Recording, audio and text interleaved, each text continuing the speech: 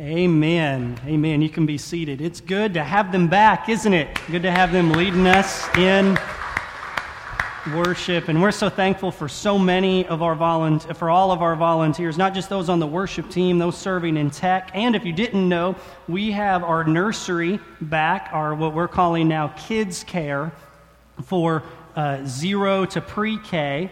And so we're excited about having that back starting today, and very excited about those incredible volunteers that are back there now serving the children of those that are visiting and those in our church. So thankful. We're going to continue in our series called The Keys of the Kingdom, and we're going to look this morning at Matthew chapter 16, verses 18 and 19. The Word of God says, "And I tell you, you are Peter, and on this rock I will build my church, and the gates of hell shall not prevail against it. I will give you the keys of the kingdom of heaven, and whatever you bind on earth shall be bound in heaven, and whatever you loose on earth shall be loosed in heaven." This is the Word of God. Again, we're back in a sermon series all about the local church. I try to take at least a couple Sundays out of the year to talk about the importance of what exactly we're doing here, right? What exactly the local church is about. And last week we looked at Matthew chapter 16 and Matthew chapter 18, where Jesus speaks about these keys.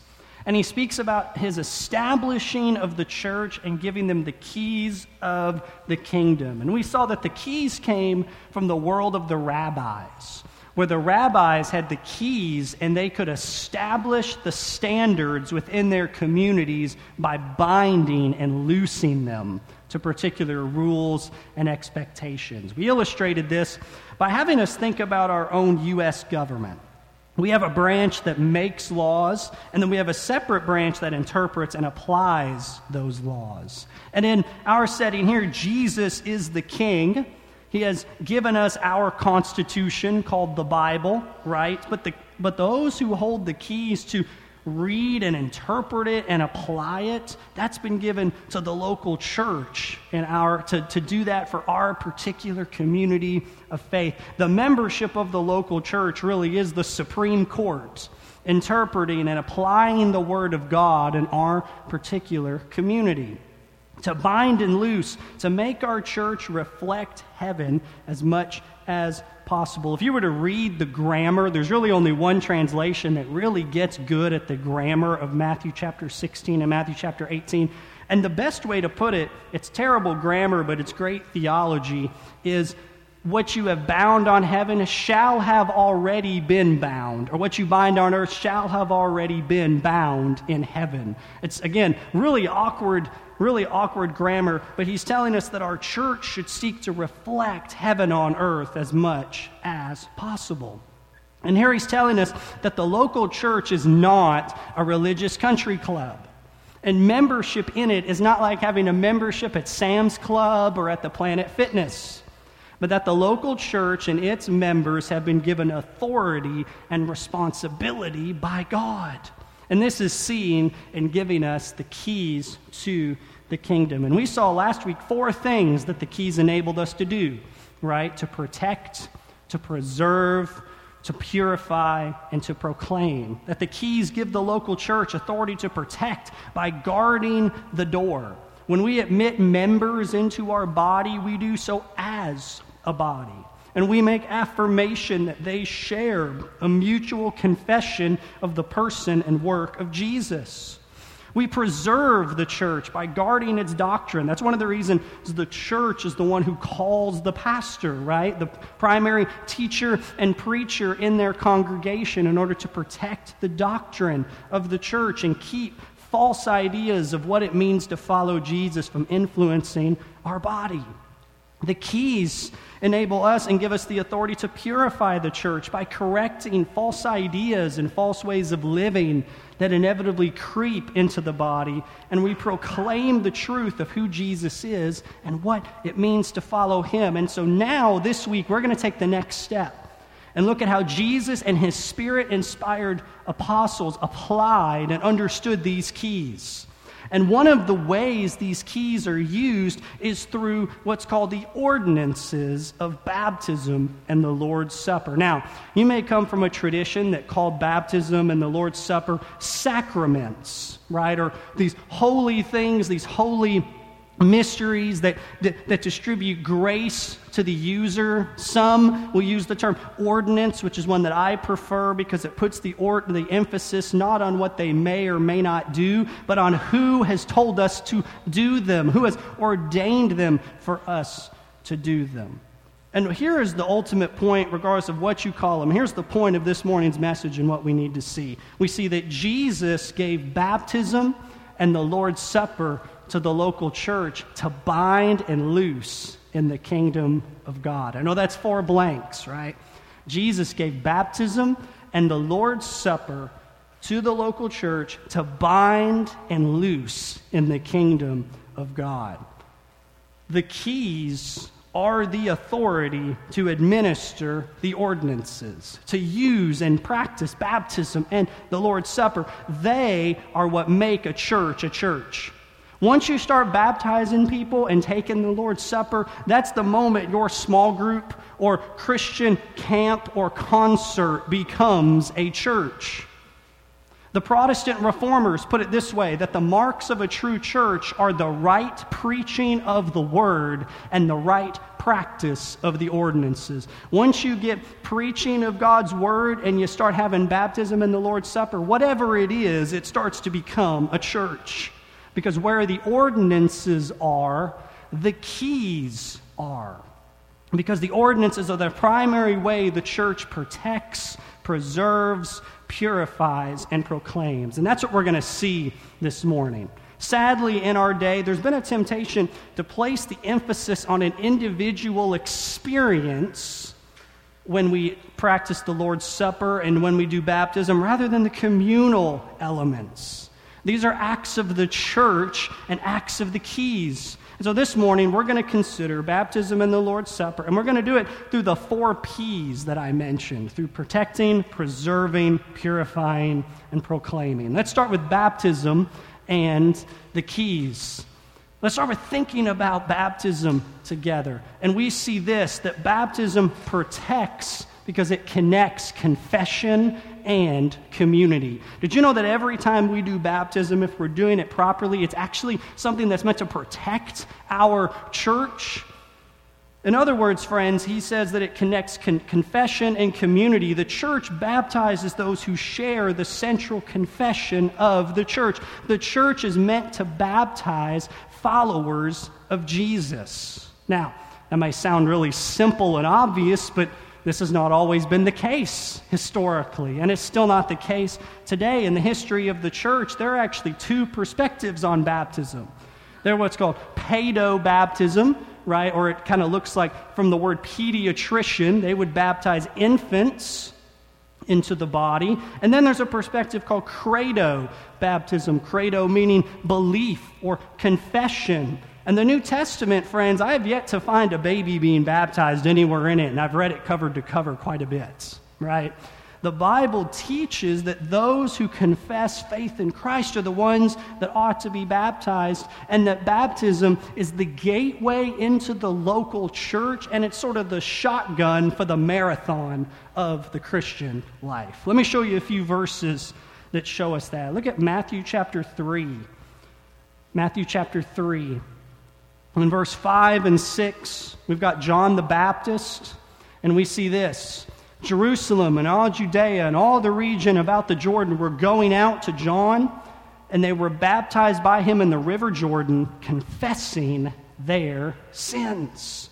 Notice baptism in connection with confessing their sins. Jesus ends the Gospel of Matthew with the Great Commission, which is what we're going to look at more next week. But notice what he says there.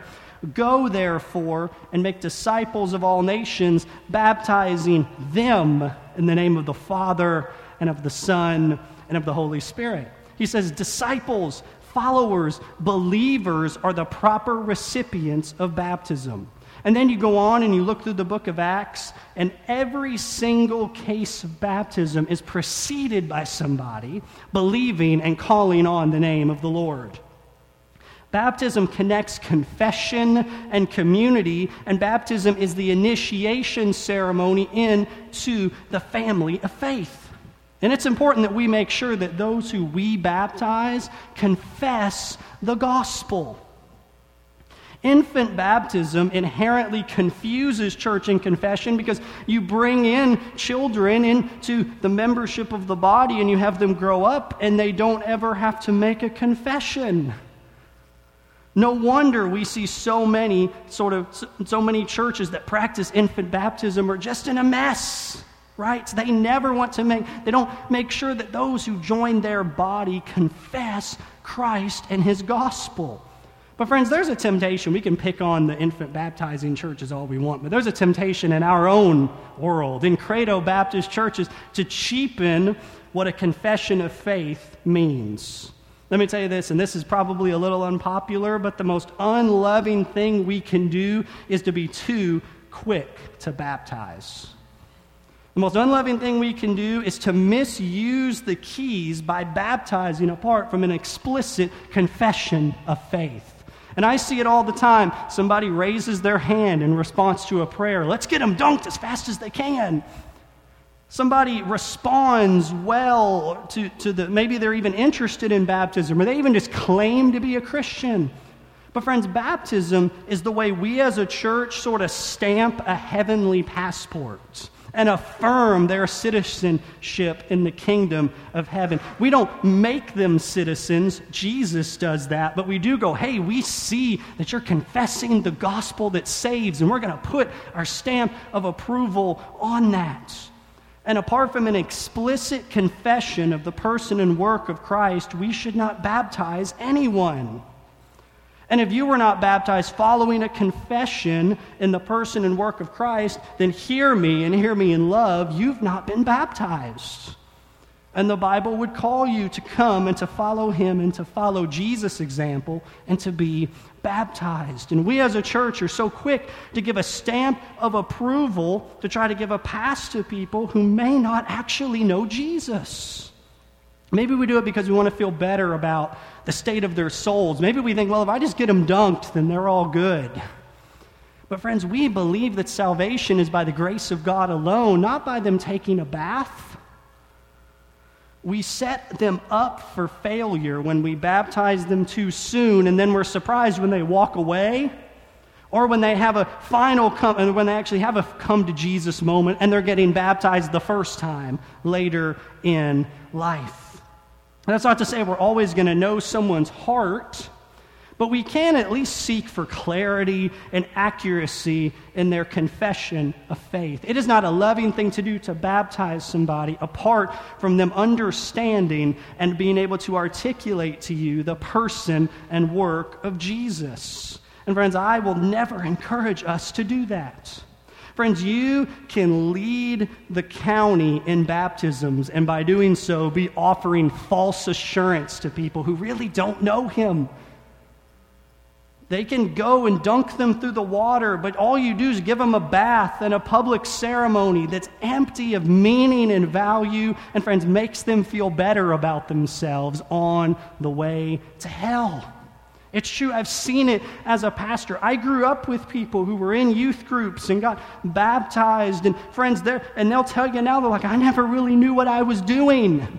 I did it for mama. I did it because granddaddy wanted me to. I did it because everybody else wanted me to. I didn't do it because I really understood what I was doing. So we must be careful how we use the keys and how we administer baptism. Baptism is meant to connect a confession of faith and a community of faith.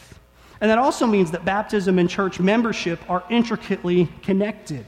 The church baptizes, and believers are baptized into a church. This leads us to point 2, that baptism preserves because it defines the membership. It protects because it's meant to connect people who believe the gospel with the community of the gospel. And it preserves because it defines what it means to be a member and a part of a local church. baptism unites us to the body of Christ. You hear me? It doesn't unite us to Christ. Faith does that. But it does unite us to the people of God. It doesn't justify us before God as if somebody were to meet Jesus. The thief on the cross did not have to be baptized in order to go to heaven. But friends, you're not the thief on the cross. And Jesus does call us to live a life of obedience in a community of faith. And baptism is the way we do that. To connect ourselves as a response to Jesus saving us to a community of faith. Baptism declares, not determines, our relationship to Jesus, and it unites us to a church body. You want to see the clearest example of this? Let me have you consider Jesus' baptism. Let me show you this. This is in Matthew chapter 3 and verse 16. I love this. We see Jesus getting baptized, and it says, "And when Jesus was baptized, immediately he went up from the water." Friends, if it's good enough for Jesus to be immersed, it should be good enough for us, right? "And behold, the heavens were opened to him, and he saw the Spirit of God descending like a dove and coming to rest on him.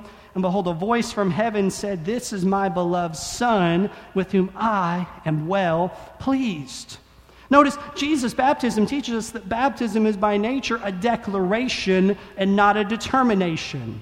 The baptism didn't make Jesus something he wasn't before, but rather it declared to the world who he already was. And so in the same way, when someone is baptized, it's not making them a child of God, but it is declaring that reality to the world. Just as, friends, the wedding ceremony really doesn't necessarily make you married, but it does declare that reality to other people around you, for witnesses who will hold you accountable to the commitments that you made. When Jesus is baptized, all three persons of the Trinity at work, right? He's in the water, the Spirit is descending, the Father is speaking a declaration of who he was. And when we are baptized, we baptize in the name of the Father, the Son, and the Holy Spirit, declaring to the world that that person belongs to the triune God, that they are his. And declarations need witnesses. At least most of the time you would want a declaration to have witnesses. In fact, declarations really need to be seen and recognized. That's why we have witnesses at a wedding, not just so they can get all dressed up and be in the wedding party, right? And Jesus even has witnesses at his baptism to hear this declaration. And so when we are baptized, the one being baptized is declared to the world, that is declaring to the world that they are a disciple of Jesus, and we as the church are witnessing and affirming and recognizing that declaration. Friends, baptism doesn't have to be done in a church building, but it is normally done into a community of faith. This is why, friends, to say that a little tongue-in-cheek, you can't just, when you become a believer, just get in your bathtub and baptize yourself, right? There's got to be other people around to affirm this, to see this, to recognize this. Let me show you a few passages in the Bible about this. Right on the heels of Peter, the rock, right? Being empowered by the Spirit, the day of Pentecost, he preaches the first Christian sermon. 3,000 people are saved. Pentecost is considered the birthday of the church, and this is what happens, Acts 2:41. "So those who received his word were baptized, and they were added that day about 3,000 souls." They believed, were baptized. Baptism is then connected to adding to their number. There's church membership. Then they gathered with them for worship, teaching, and the breaking of bread. We see sort of a general pattern, right? Baptism comes first, then church membership, then the Lord's Supper. They were united with Christ by faith, and they were united to one another through baptism. That's why the proper place to get baptized is not in the Jordan River on a trip to Israel. Friends, the proper place to get baptized isn't in a private ceremony on a lake or at a summer camp, but it's ultimately meant to be done with your church family there. to affirm what's going on and to be witnesses of the oaths and the promises that you're making to follow Jesus when you are baptized. Paul speaks this way about the local church, Ephesians chapter 4. He says this, there's one body and one Spirit, just as you were called to one hope that belongs to your call, one Lord, one faith, one baptism, one God and Father of all, who is over all and through all and in all. You see it? One Lord, one faith, one baptism. Baptism is connected to the confession of faith and with the community of faith. The membership of the church is defined by baptism, meaning, friends, if baptism were gone, the membership of the church would be gone. And baptism begins the journey of faith and begins our walk and our journey with another group of people. It's sort of like the initiation to put on the jersey and join the team.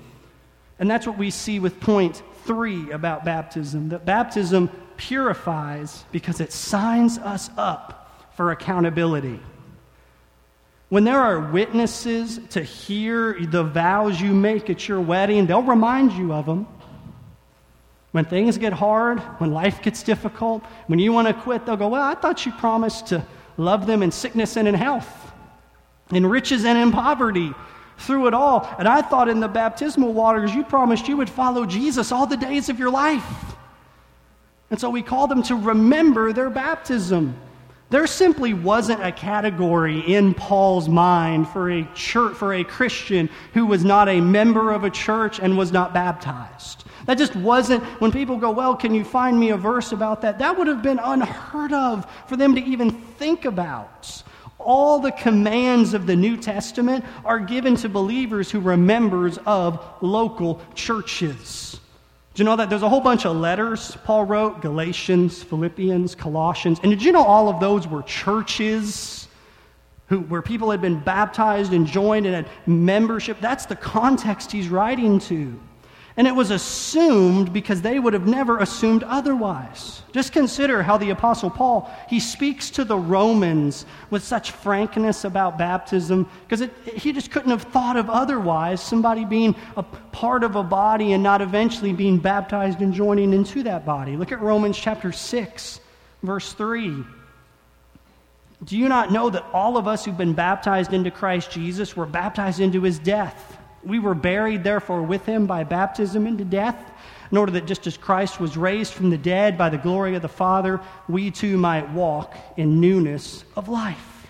He says baptism is declaring that we died with Christ and we've risen again, and it's the church recognition of that newness of life.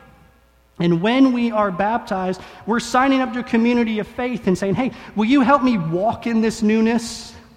Will you help me walk out this vision? That's why the Scripture gives us these one another commands, to pray for one another, to build one another up, to restore one another. Baptism shows us who we are responsible to and who we are responsible for. And baptism is meant to be remembered and pointed to when life gets hard. When was the last time you remembered your baptism? If it's an infant, you can't. When was the last time you remembered your baptism? Friends, it can be hard sometimes to discern the moment when, like, well, did I trust in Christ here? Did I really trust in Christ the next day? I mean, I hit my brother after I trusted in Christ then, so was it really here? But you know what's a moment you can really solidify yourself in? Friends, when I went under the water, I was trusting in Jesus. Friends, it can be hard to discern our own hearts, but it's a lot easier to remember when you went in the water and came back out. And so, friends, we should encourage one another and remember our baptism and remember the commitments we were made there and encourage one another in those. To encourage one another to walk out what that baptism means, because baptism sends a message. And that's the fourth thing we see about it, is that baptism proclaims our union with Christ and the church. But you know, every time we have baptism here, and anytime a baptism is performed, it is a sermon. It's a sermon preached before the whole church body. This is what it means to follow Jesus and to experience the grace of God, death and newness of life. And it's required, if we're going to do that, that we know one another, That we know that that really is their story. That really is the life that they have lived and that they've really experienced the grace of God. That's why we, as a leadership, do interviews here with those who want to be baptized and make sure, hey, can we hear your testimony? Can we know kind of how you came to know Jesus and what it means to follow him? But that's also why we have people share their testimony from the water, for everyone to hear that, hey, this is how they came to know Jesus, because baptism is not primarily about us, but about Jesus and about the church using the keys to affirm others' confession of Jesus. And friends, there are times people have requested to be baptized here that I'll tell you, we do not always say yes. The most common answer we get is more, let's wait. Let's wait and make sure before we put the stamp on it. Let's make sure that they know and understand who Jesus is and what it means to walk with him. And this is why we often tell folks, go read the Gospel of John, because John is written that you may believe, and it can kind of sure up some things. And if they don't necessarily have the understanding that John brings, then I'm not sure they're quite ready to sign on and follow him. The church uses the keys of the kingdom by baptizing people into the body. None of us would have problems with premarital counseling. But friends, sometimes people would have problems with pre-baptismal counseling. But baptism is till death do us part. Your relationship with Jesus is an eternal matter. We must make sure, because there are so many people that think, I've been dunked, I'm good. Jesus even says, what we bind on earth should reflect what's already bound in heaven. We should seek for our body to reflect what is true as much as possible. And we can't do that by baptizing people who don't know Jesus. And we don't simply use the keys when we baptize. There's another piece to it, right? Every time we gather and take the Lord's Supper, it's just as we're going to do this morning, we use the keys as well. So let's consider, as we prepare to take the Lord's Supper, 4 things about the Lord's Supper and the keys. These points should start to sound familiar, I hope, because the Lord's Supper protects because it defines a church. The Lord's Supper protects because it defines a church. Have you ever thought about what separates a Bible study, a Christian concert, and a church? Have you ever thought about maybe the point on a mission field when a gathering of believers truly becomes an established church? Is it the moment they have elders and leadership? Because if that's required to make it a church, then friends, if I die, this church goes away. And we all know that's not true, because the church is the people, not the leaders, right? That wouldn't be right. Is it once they begin to meet regularly? I mean, friends, we meet here, and then after this, several of us will probably meet at Bambino's or Cracker Barrel. Is that going to another church? Friends, is it the moment we get the 3 B's? You've heard me talk about the 3 B's before, right? Brand, budget, butts in the seats. Is that the moment it becomes a church? Once they have a cool name and they got a budget and they got a place to meet? Because, friends, movie theaters have all of those. And that isn't a church. What makes a church is the Lord's Supper. Jesus seems to indicate this as he's celebrating the Last Supper in the upper room, and one disciple has departed to betray him. And Jesus says this, John chapter 15, verse 15. No longer do I call you servants, for the servant does not know what his master is doing, but I have called you friends. For all that I've heard from the Father, I've made known to you. At the Last Supper, Jesus lifts up the one bread and the one cup, and he brought together a community of friends and followers, a picture of the church.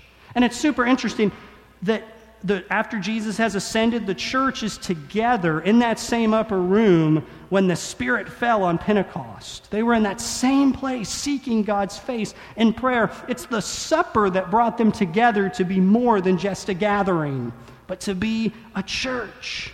Paul repeats this and actually makes it explicit. Look at this, 1 Corinthians chapter 10. He says, the cup of blessing we bless, is it not a participation or a fellowship in the blood of Christ? The bread we break, is it not a participation in the body of Christ? Because there is one bread, we who are many are one body, for we partake of that one bread. Did you notice that last part? What makes us one body? It's because we eat the one bread together. It's because we have fellowship together in it. It's the communion we have with one another and with Jesus as we feast. That's why we call it communion. The Lord's Supper protects the church because it defines the church. No baptism and no supper? Sorry, friends. It might be a good thing, but it ain't a church. The Lord's Supper protects us. And second, we see that the Lord's Supper preserves because it reaffirms our commitment. The Lord's Supper is intrinsically focused on us as a community. See, baptism is a one-time act, but the Lord's Supper is meant to be done regularly. In 1 Corinthians chapter 11, Paul writes an extensive treatment on the supper, and he starts by reminding us that the supper is a fundamental part of our ongoing commitment to one another. Let me show you this. 1 Corinthians chapter 11 and verse 17. He says, "But in the following instructions I do not commend you, because when you come together, it's not for the better, but for the worst. For in the first place, when you come together as a church, I hear there are divisions among you. And I believe it in part, for there must be factions among you in order that those who are genuine among you may be recognized." Notice he repeats, when you come together, not if, but when. Gathering is not an option. God's people get together. And he says, when you do, we should not be divided with sinful hearts or with selfish relationships, but come united as a family.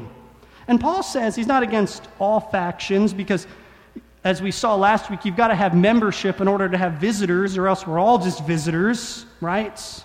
We've got to be able to recognize who's truly genuine among us and who's a part of the family and who's visiting. And the supper is the way that we reaffirm our commitment to Christ and our commitment to one another.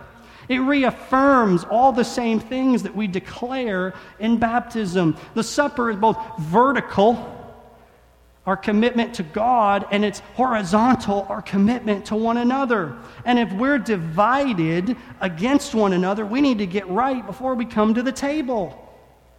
And once we are right, then we are free to partake together. And this can often require hard conversations. This brings us to the third point. The Lord's Supper purifies because it is a means of discipline. It purifies because it is a means of discipline. Paul would follow Jesus' example. Not everyone gets to the supper. Did you ever notice that? If you're reading John chapter 13, yes, Jesus washes Judas's feet, but then he gives him a little snack, and Judas leaves. And then the rest of what's going on in the upper room, Judas ain't there. So Paul says the same, that unbelievers or those under the discipline of the church should not partake of the supper. Notice 1 Corinthians 11, verse 27.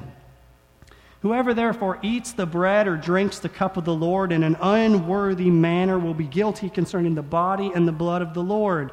Let a person examine himself then, and so eat of the bread and drink of the cup. For whoever eats and drinks without discerning the body eats and drinks judgment on himself."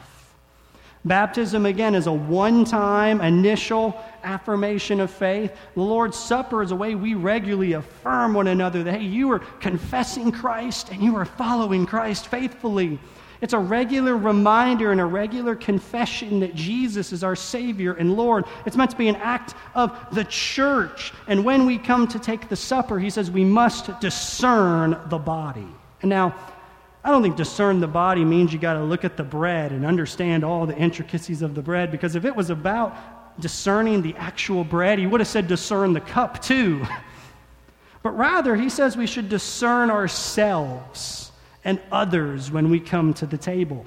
Make sure that we are taking it with a right heart, but that we're taking the supper with other believers, having discerned ourselves and the body.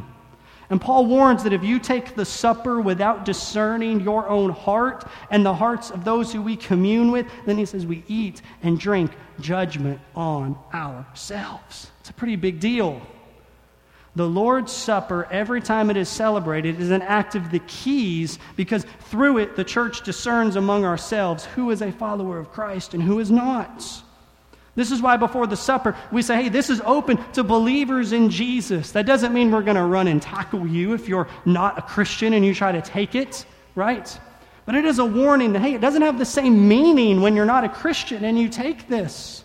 And specifically, I'll often say, hey, this is open to baptized believers, because the Lord's Supper is connected with the local church and with faithfully following Jesus.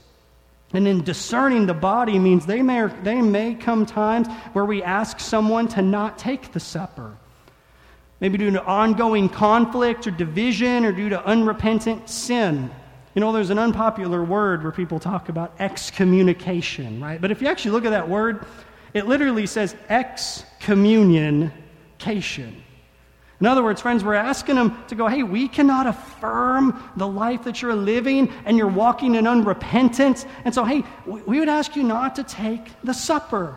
1 Corinthians chapter 5, we see an example of this with a man who was deep in unrepentant sin.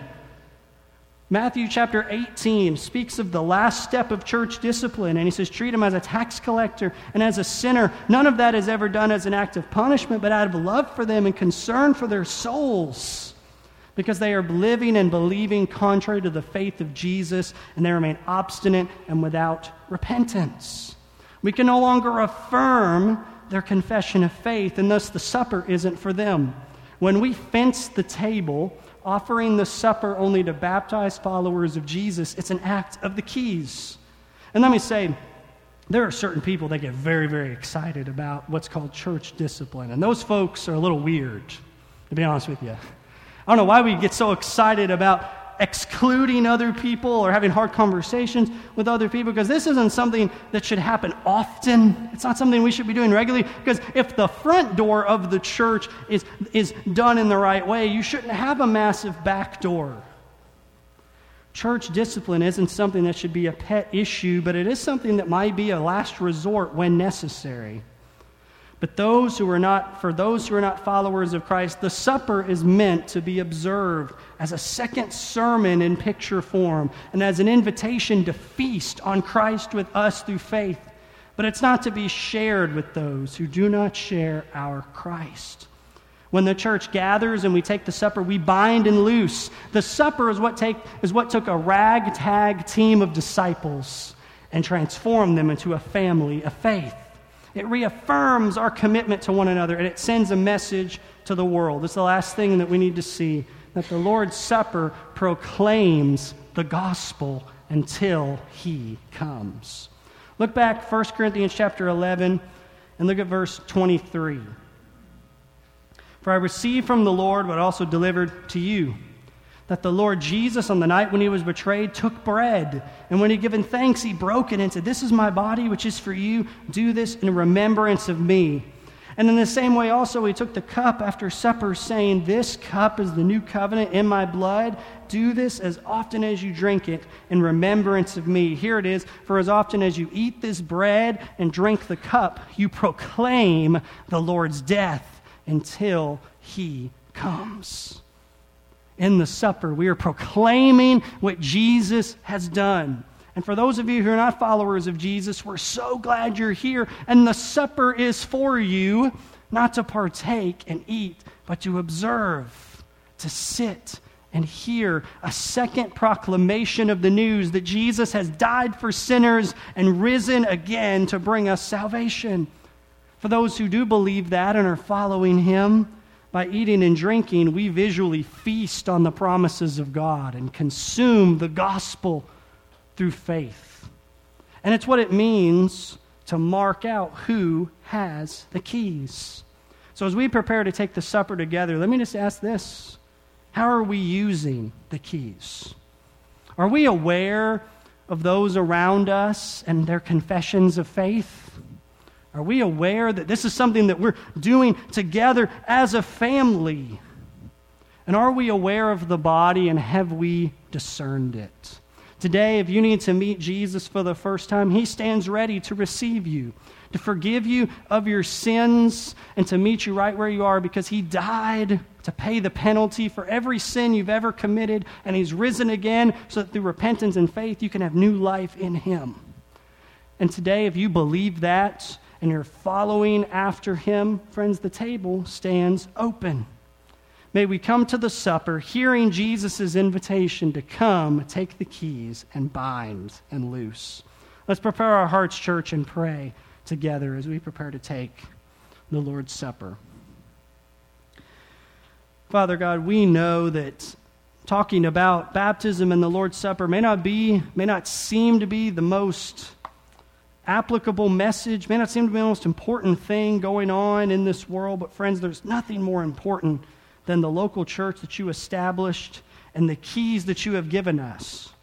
There's nothing more important than us thinking about what it means to follow you, and there's nothing more important than thinking about the people we will do life with. You didn't just call us to be saved individually, and you didn't just take us straight to heaven when we met you, but you called us to gather together with a family, to take of bread and the cup, that we might affirm one another, challenge one another, strengthen one another, and commit to walk beside one another. And so, Lord, as we take this meal, we realize that it is but a shadow of the feast we will take with you when you return. So today, may we come with right hearts, having discerned the body, and knowing that you have established your church and the gates of hell will never prevail against it. And we ask and pray all these things in Jesus' name. Amen.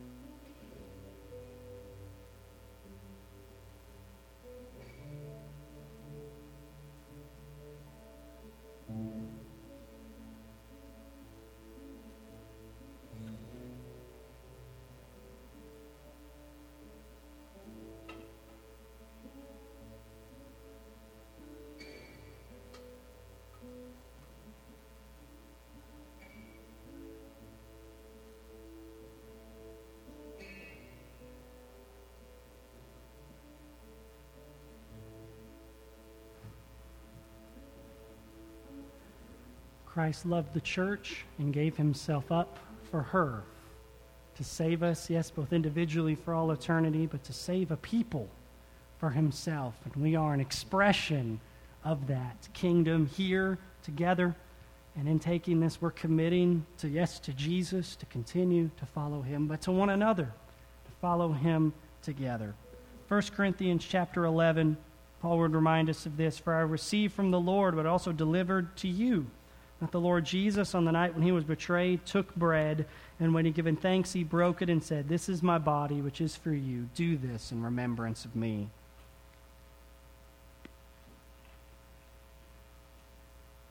And in the same way, also he took the cup after supper, saying, "This cup is the new covenant in my blood. Do this as often as you drink it in remembrance of me." For as often as you eat this bread and you drink the cup, you proclaim the Lord's death until he comes. We all can get in the news of Jesus' salvation. And it's not because any of us are better or because any of us have gone through certain ceremonies, but it's through and faith alone in him. And we go out today with that message to share, empowered by this benediction from 2 Corinthians chapter 13, verse 14. The grace of the Lord Jesus Christ and the love of God and the fellowship of the Holy Spirit be with you all. Amen.